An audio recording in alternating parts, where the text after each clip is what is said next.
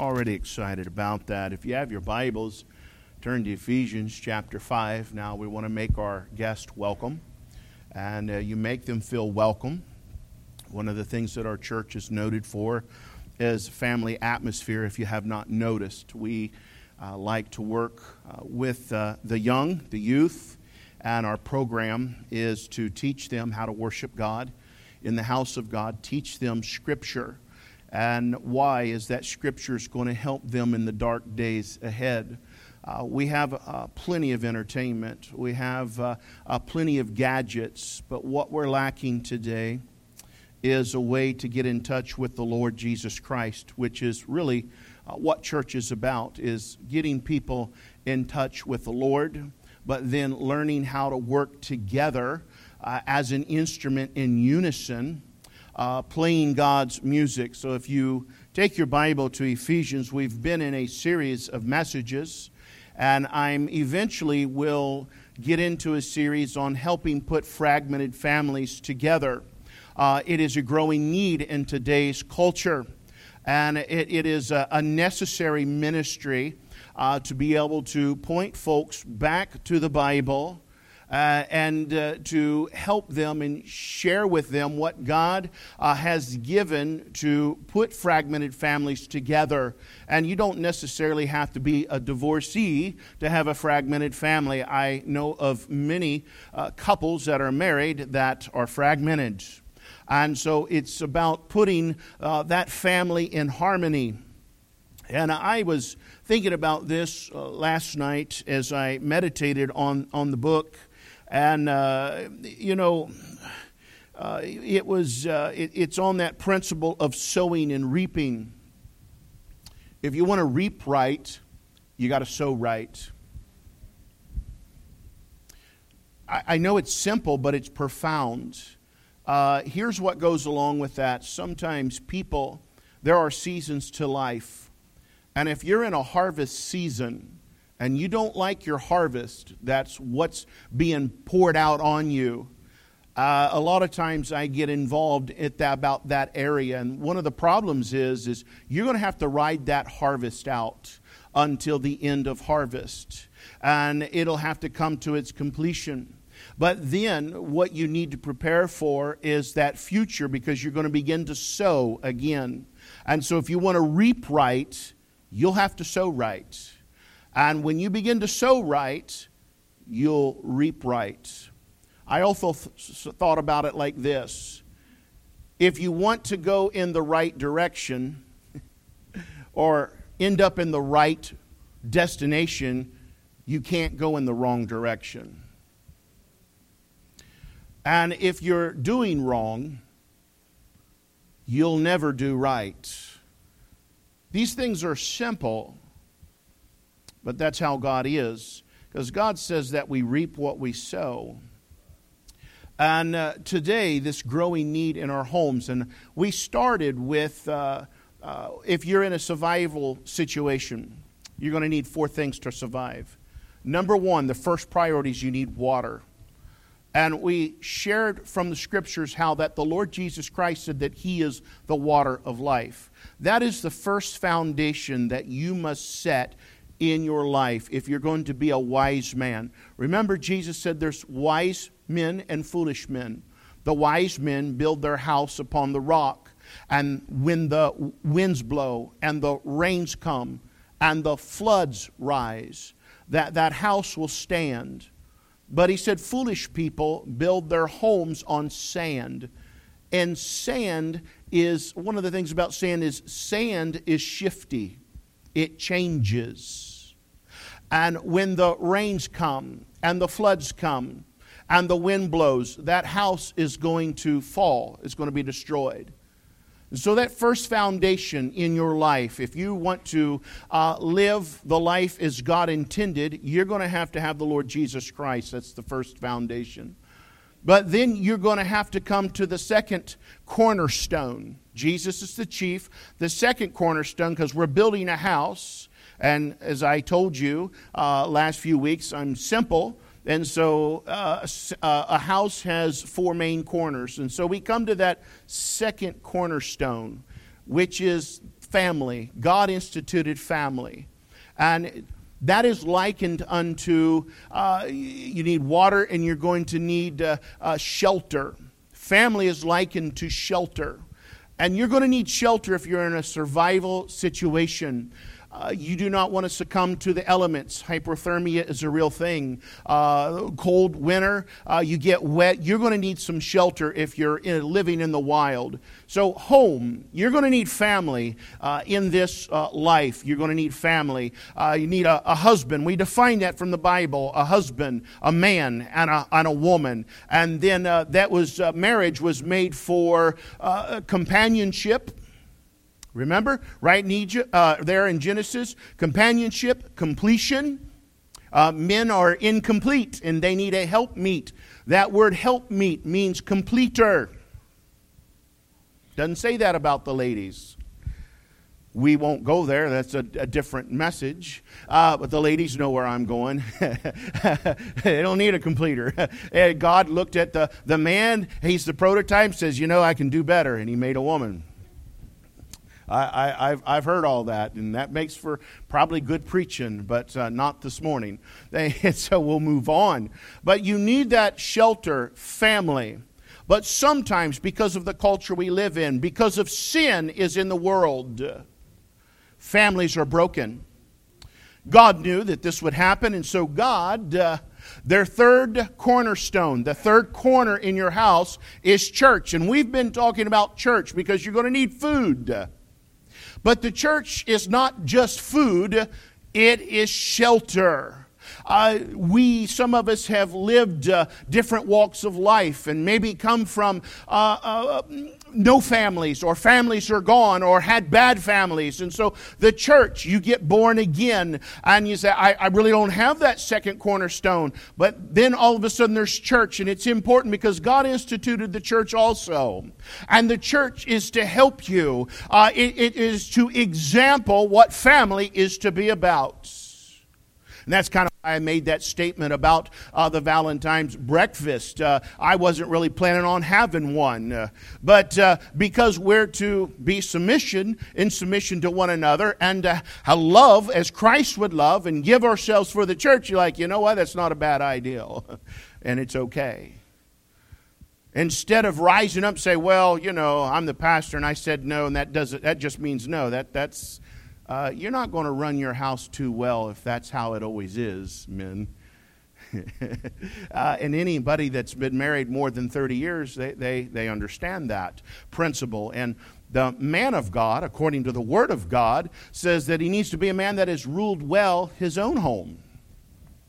And part of ruling well is knowing you're going to give. You're not going to win every round. You learn how to give and take and how to work with one another. We'll talk about that. And that helps that individual that's come from a different walk of life. They come back into the house of the Lord and they're like, I want family. I want to get married, but I don't know anything about a household. That church is to pull alongside them, and that preaching and teaching and what you observe in the house of God and the love that's there teaches you how your home should be.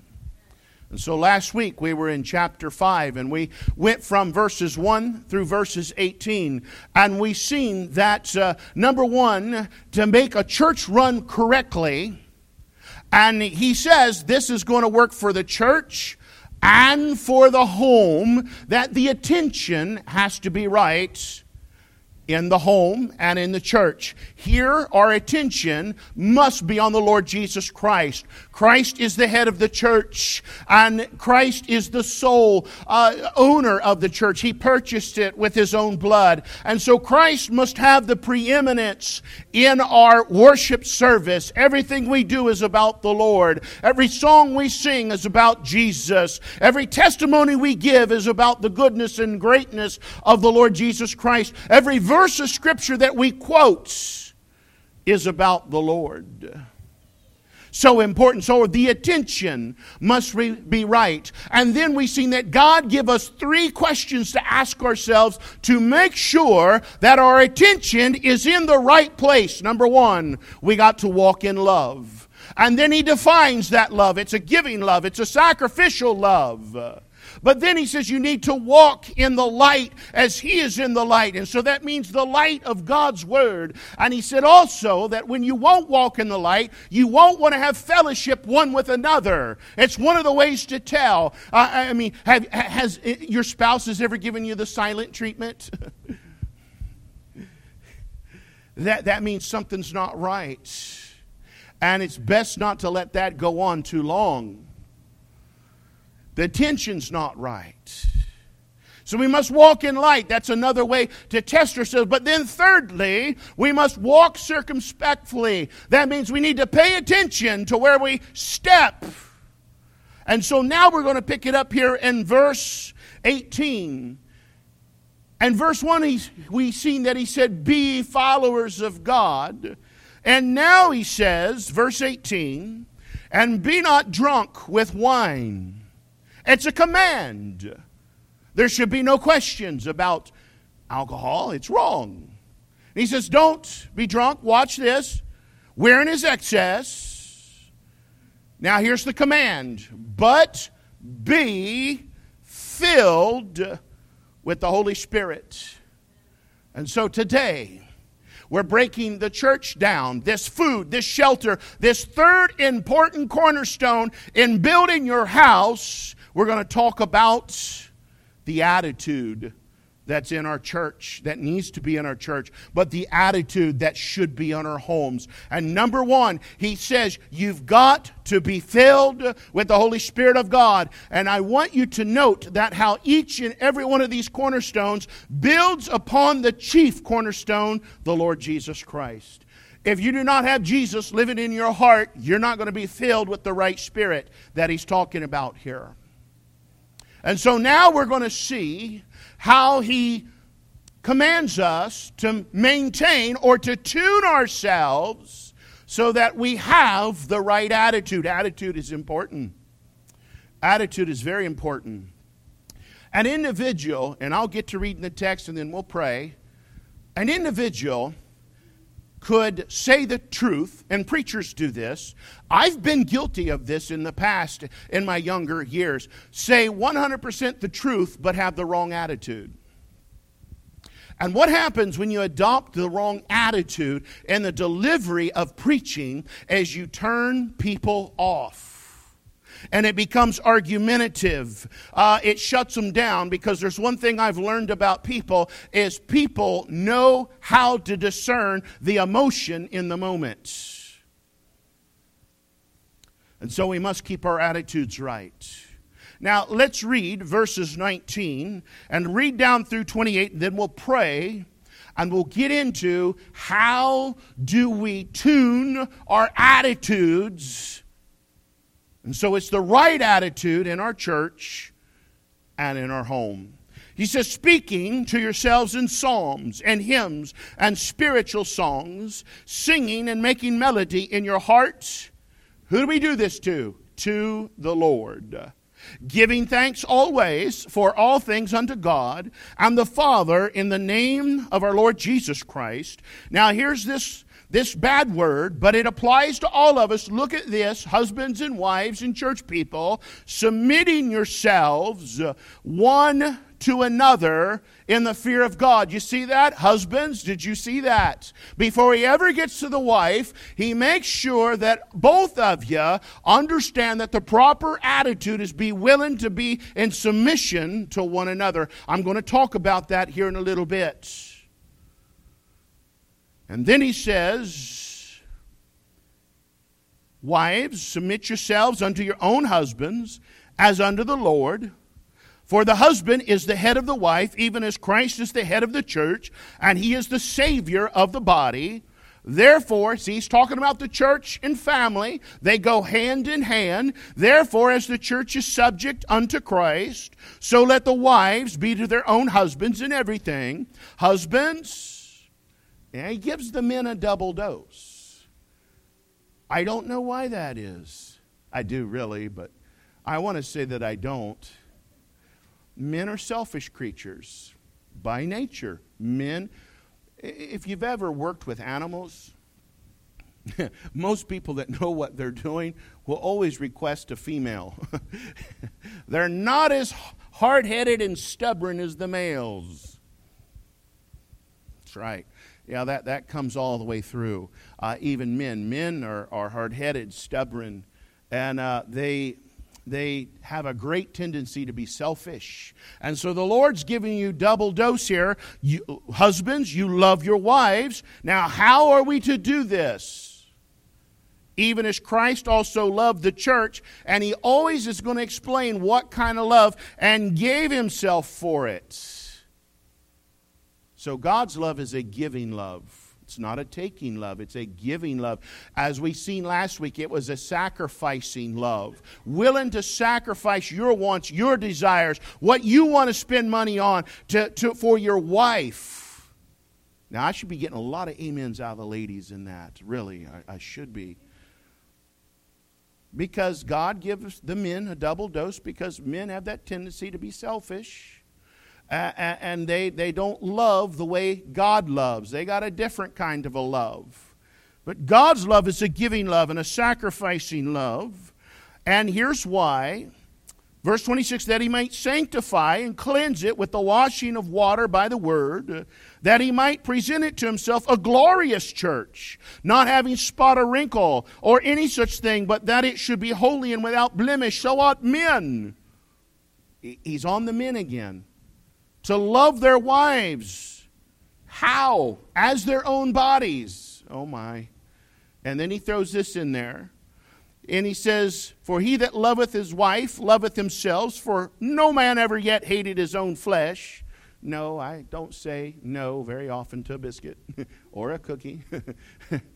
Even if I'm on a diet, I would never get too angry with myself if I slip and have an afternoon donut, even on a diet.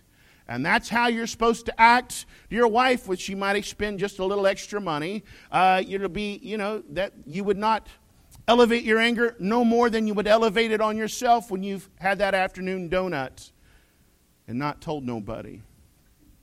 I generally can't keep secrets, so. But he says he nourisheth and cherisheth it, even as the Lord the church. Now, we're going to talk about that next week, because that'll be the third message. There's a lot there in those two words on cherishing and nourishing, and it's to the men, but it also is to the church and how we're to be with one another. Now, let us pray, and let's get into how to have the right attitude in the church and in our homes, and the importance of it. Our gracious Father, we come, we thank you. Lord, help us today. Lord, fill me with the Holy Spirit of God, and let the Holy Spirit illuminate the Scripture this morning. In Jesus Christ's name, amen. As we see here, this right attitude that we begin to pick up in verse 19 when he commands us to be filled with the Spirit. And I said last week, it's real hard to spend time with God in prayer. I mean intense prayer, and to try to be mean to other people, because God is going to rub off on you if you've spent enough time with Him. And it's real hard to be filled with the Holy Spirit of God and to be mean-spirited. Say, well, I know people that are pretty mean-spirited. That means they've not been with God. They've been with the devil. The devil's mean-spirited. And so God's children should be spending time with God. And I will tell you this, husbands and wives, in the home, it's so important to have the right atmosphere in your home, to have the right attitude in our homes. And you say, how do we do that? Well, he's talking about your posture. He's talking about your spirit. He's talking about the manner in which you conduct yourselves. He's talking about your tuning, because he talks about music. Now, I don't know if you know anything about tuning or instruments. I'm sure you know enough this morning to let me demonstrate or to talk about music as an example of the importance of the right tuning. I think everybody would understand that if we were going to put two instruments together, if one of them was tuned to 440 hertz, which is what we call standard tuning, which is tuned to C, standard pitch, and somebody was tuned to 420 or maybe 432, that there would be a problem. The instruments would not ring in unison. If we were to play a song like I was playing on the piano, and I sang a special, and I sang it in D flat, but if I was to play it in the key of D flat, but tried to sing it in G flat, that'd have been really gruesome to try to listen to. It would not have been pleasant. It would have been very disruptive on the ears. And so that instrument, if it is tuned correctly and you hit the note and you're not tone deaf, you should be able to sing in unison. And then there's something in music that we call parts. You have the lead part. You have the tenor part, talking about bluegrass now. And then you got the baritone part. You got the alto parts. But the lead is who carries it. That's the head. So you might have a quartet up here, and there's a lead singer who sings the lead note. But then there's going to be a person that sings, I call the harmony, or the tenor. He's going to sing the higher part, but it's in the same key that the lead singer is singing. But now you have the alto, and then you got the bass. They're all singing in the same key, but they're singing at different octaves, and it works together in unison. But here's something else about when you sing parts. I and my brother sang for years.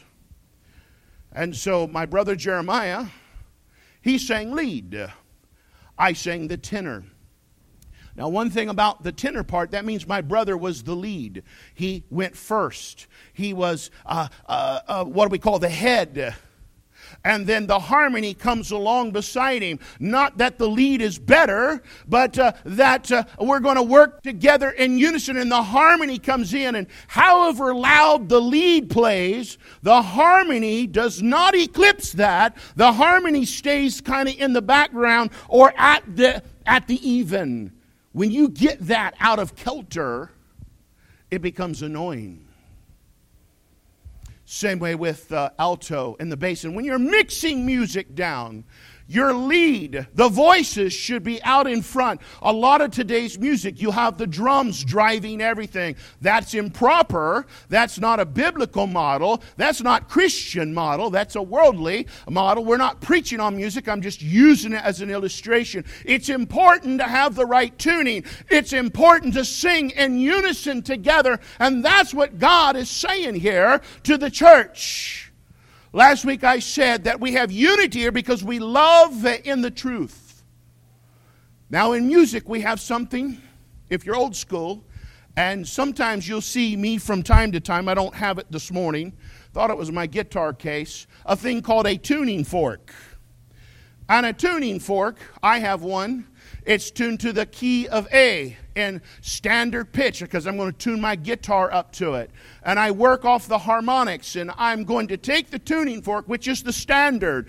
And in what we're talking about, the Bible is the standard. It's the tuning fork. And I'm going to tune the first string on the guitar. I don't care about the E string. I don't care about the B string. I'm going to care about the D string on the 7th fret in the A harmonic. And I'm going to tune that string to that tuning fork.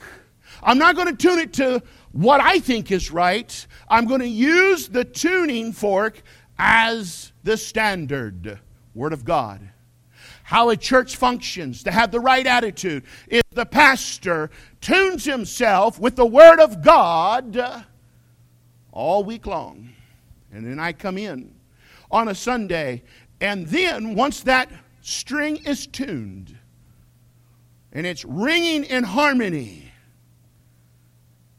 then I tune the next string, which would be the G string. And then you tune the A string, and then you tune the E, and then you tune the B, and you put them together, and they begin to ring in harmony at 440 hertz or 440 standard pitch. And now the strings, the other strings, have come into the tune to the D string on that guitar. If you do not tune your instrument, it will not sound right. But then there's something else that has to happen. If I'm to play in a group context with my brothers, and now we have a mandolin and another guitar, once the one guitar is tuned, and everybody tunes up to standard pitch. But then we get together and listen to our instruments together. And then we tune our instruments to each other. That takes submission. Because somebody's going to want to think, my guitar is tuned right. Which is generally me. You got to tune to my guitar. But now my ear is not as good as my other two brothers' ears. And so we begin to submit to one another and work with one another to get our instruments into the best tune possible. And because we're playing wood instruments and wood expands and contracts based upon the humidity, we might have to tune a string slightly up or slightly down, and we call that compensation.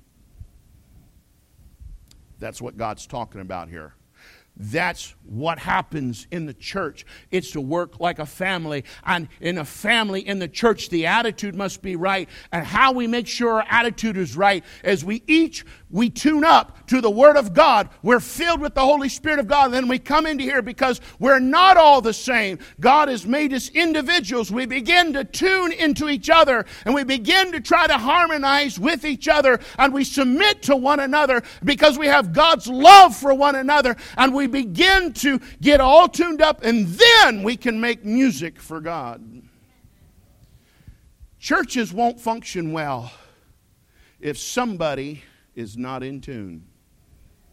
That causes church splits. It'll drive you mad. It'll drive you mad. Now let's put this in the home setting. You got a husband and a wife. Husbands and wives, it's important to have the right attitude. And the right attitude is defined as you're going to have to learn how to tune together. Now, God's already told you that your husband should already be tuned up to God's standard pitch. And that you're going to come in and you're going to tune to him. But then, because a man and a woman, they're both unique creatures and they're different, they begin to compensate for one another. And if the husband sings lead, the wife sings harmony. And sometimes you might switch those parts around, but each person knows their place. Same way with the church. Yes, we have pastors. Yes, we have trustees. Yes, we have deacons. Yes, and we don't have deacons here, but we'll work on that. But deacons are a biblical office, and they're to come into the tuning of the Word of God and with the pastor. And so are the people. Our churches are a mess today because everybody's got their own tuning. There's a thing called alternate tuning. I was doing a little research. I've done it before, but I did it to freshen my memory. There is a theory that the actual tuning, and it was this way back before the turn of the century, was 432 megahertz. And they say that is the tuning that puts you in tune with the earth. And I stopped about right there because that would be right. It would not be tuned to God's tuning because the earth is under a curse. It fell. And so we have 440 standard pitch. Now, the point is, what's important is that in a husband and wife relationship, you're going to have to pick a tuning. And if you want to do it God's way, it's got to be God's tuning. And you find that in the Word of God. And then both of you are going to begin to work together in unison. And the Bible says this in Amos, can two walk together except they be agreed? And I have come to learn that if the home isn't right, the church won't be right. Our church is nothing more than reflections of our homes. If you have strong homes, you'll have a strong church. And one of the ways to strengthen the home is to make sure we have good tuning in our church. And when we tune up to God's pitch, things are going to work in harmony. Two people can't stay married if they are not tuned to each other. You're going one way, he's going another. You've not learned how to work together. Somebody's not yielding to somebody. Churches are like that. One side of the church gets mad because they want blue carpet. The other side of the church gets mad because they want green carpets. And then all of a sudden they fall out over that thing. It's bad. Carpet's not important. Biscuits are. Sister Kathy Holly likes hard biscuits. I like soft, fluffy biscuits. So I keep my eye on her when she's cooking biscuits. Because there's a rule. Whoever's doing the cooking, it's to their specifications. And there's not a bad biscuit if you got gravy around. I ain't going to say nothing. But you got to learn how to work with that. And tune to one another and submit to one another. And that's all done in the love of Christ. But your homes, our churches, if we're not going to tune to one another, which is tuned in God's tuning, then it'll make the most annoying sound possible, and it will drive you mentally insane. That's what's going to happen. I even said this a couple of weeks ago. Ladies, if you're looking for a mate, and that man needs to be able to provide 4 things: food, housing, clothing, transportation.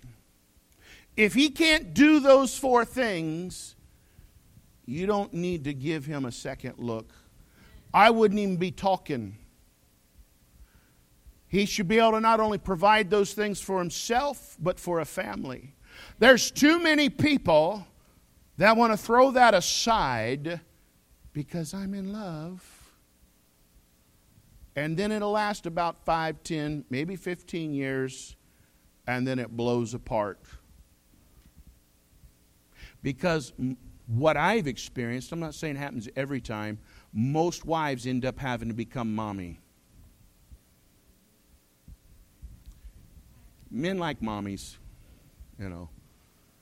Now, sometimes we get into that habit because we taught our children when we had children, that we call our wives mom, and that's fine. But it's completely different if you're dysfunctional as a man and as a husband and you can't provide food, shelter, clothing, and transportation. You're not ready for a relationship. You've not transitioned from childhood yet. That's how you know if you're ready for the next step in life. And we're going to talk about this in the weeks to come, that there's a thing that I call the danger zone. It's when you hit 17 years old to the ages from 17 to 27. The decisions that you make in between those 2 years are going to set your course for life. And you need to know how God has made provision that you make good, sound, right decisions. Because there's a lot of things that people experience that God never intended for you to ever go through. If you just do it God's way. And it's not a hard way. But it is a way based off a principle.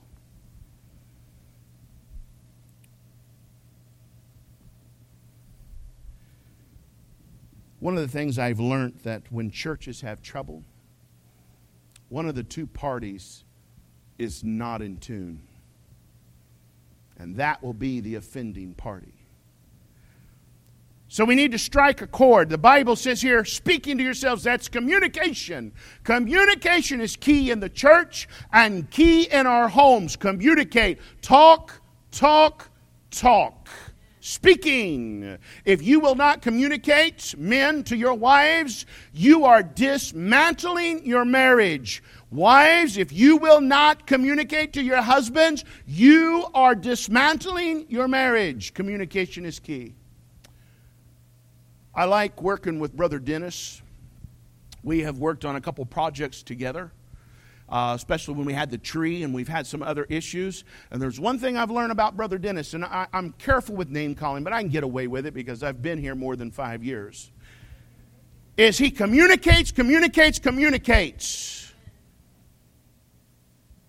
I like that. Communication is key. and I do my best to communicate with him when we're working on a project together. We check in. Brother Dave and Sister Karen are that way also. They communicate. Communicate. This is what we're doing. We're here. We're going to do this. It's good. It's a thumbs up. It's called communication. It's called we need to be in tune together. We got to have the right attitude. And one of the ways to do that is to make sure that you communicate. Men, sometimes we can get along on grunts and whistles. Will and I have had some wonderful times on Sunday afternoons. I like Brother Will. Brother Will, if you want to talk, he'll talk. But if you don't want to talk, he won't say a word. Sometimes on Sunday when I'm done preaching, I've already said my 5,000 words. Men generally speak about 5,000 words a day. Women speak 10,000. That's why your wife wants to talk twice as much as the men.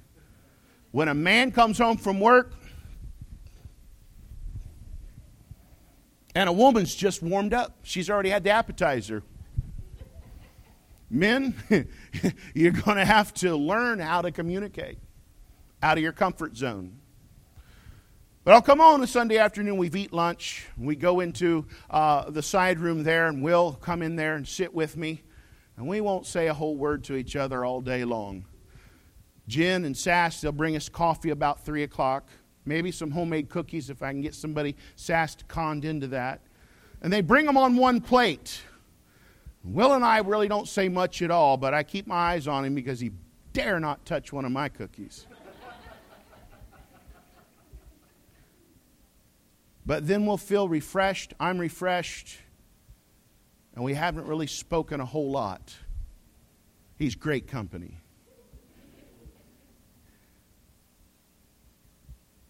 But between a husband and a wife, you're going to have to learn how to communicate. It's critical. People can't read your thoughts. Now, he's going to tell you how to communicate. I'm not talking about hollering and screaming. And there should never be hollering and screaming in a business meeting in church, and there won't be, because if I think it ever starts going there, it's going to get shut down. And we haven't had nothing like that. And we don't. I know sometimes when visitors here, we're having a visitor, they cringe. I can see them. I'm not coming back. When is that? Not here, it ain't working that way. We love one another. And I'll just tell you straight up, I don't always have the best ideals. But I am an ideal stealer. Don't say much around me. If it's anything to do with a good ideal, I'll have it and it'll be in a message.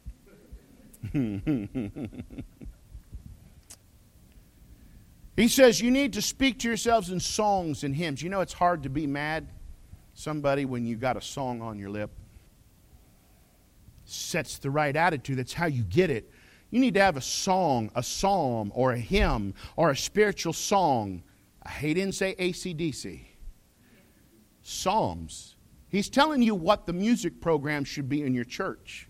I'm surprised that we just, everybody runs around and says, well, I just don't really know what kind of music should be in our church. Psalms and hymns and spiritual songs. It's right there in black and white, right there. That sets the right attitude. It has been said that singing makes the heart ready to receive the message from the Lord. He's talking about a happy heart, a thankful heart. And it's hard to have an attitude of entitlement if you're thankful for what you have.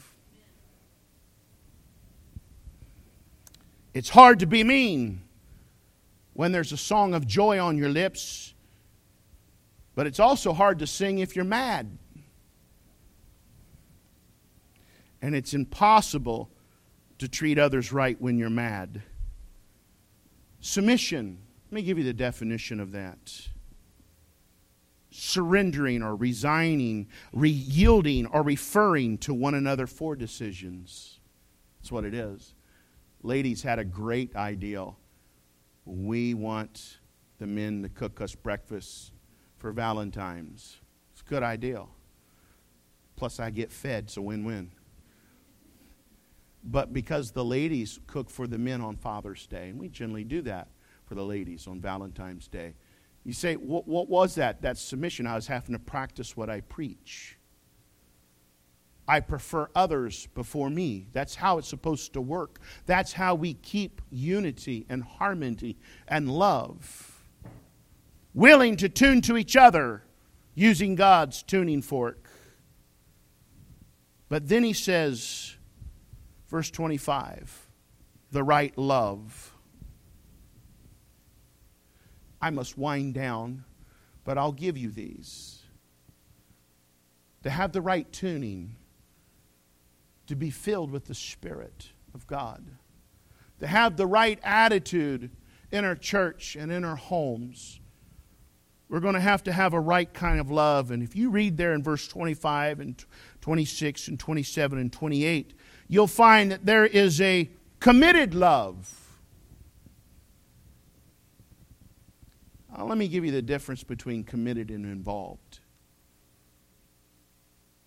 The chicken and the pig had a conversation one day about who was really committed.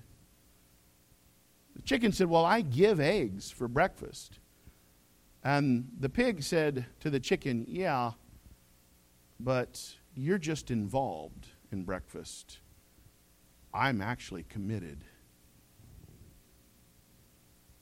Bacon. And see, that's the kind of love that we're to have for one another, a committed love. An involved love, a love of humility, a servant leadership love, a self-sacrificing love, a sensitive love, a substitutional love, and a single-minded love.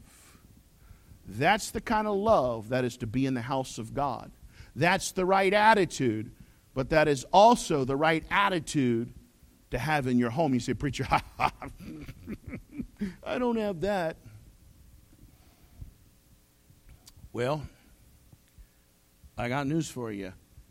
It might go a little while, but it ain't going to go the whole way. And the check engine's lights is on. Your instrument is out of tune. And I got news for you. You'll go mentally insane trying to listen to an instrument that discords. You will drive each other insane. Can two walk together lest they be agreed? And so it's important that we love in the truth and that we come into God's tuning and then learn to tune to one another to compensate for our individuality so that we can then become the individual strings on God's instrument He's called the church, His body, to make music to tell others about Christ. Why would the world want to hear our message if we can't tune up? Well, it would drive them mad. They don't want to listen to that. Our homes are in discord because we won't submit to one another. And we don't want to do it God's way. And that's why I started out by saying, if you want to reap right, you must sow right. If you want to go and end up in the right destination, you'll have to go in the right direction. And Jesus says, I am the way, the truth, and the life. He is the direction. And he said, but it's narrow and it's straight. And he says, now there's another alternate tuning that's broad and wide. But he says, it's sand and foolish people go that way.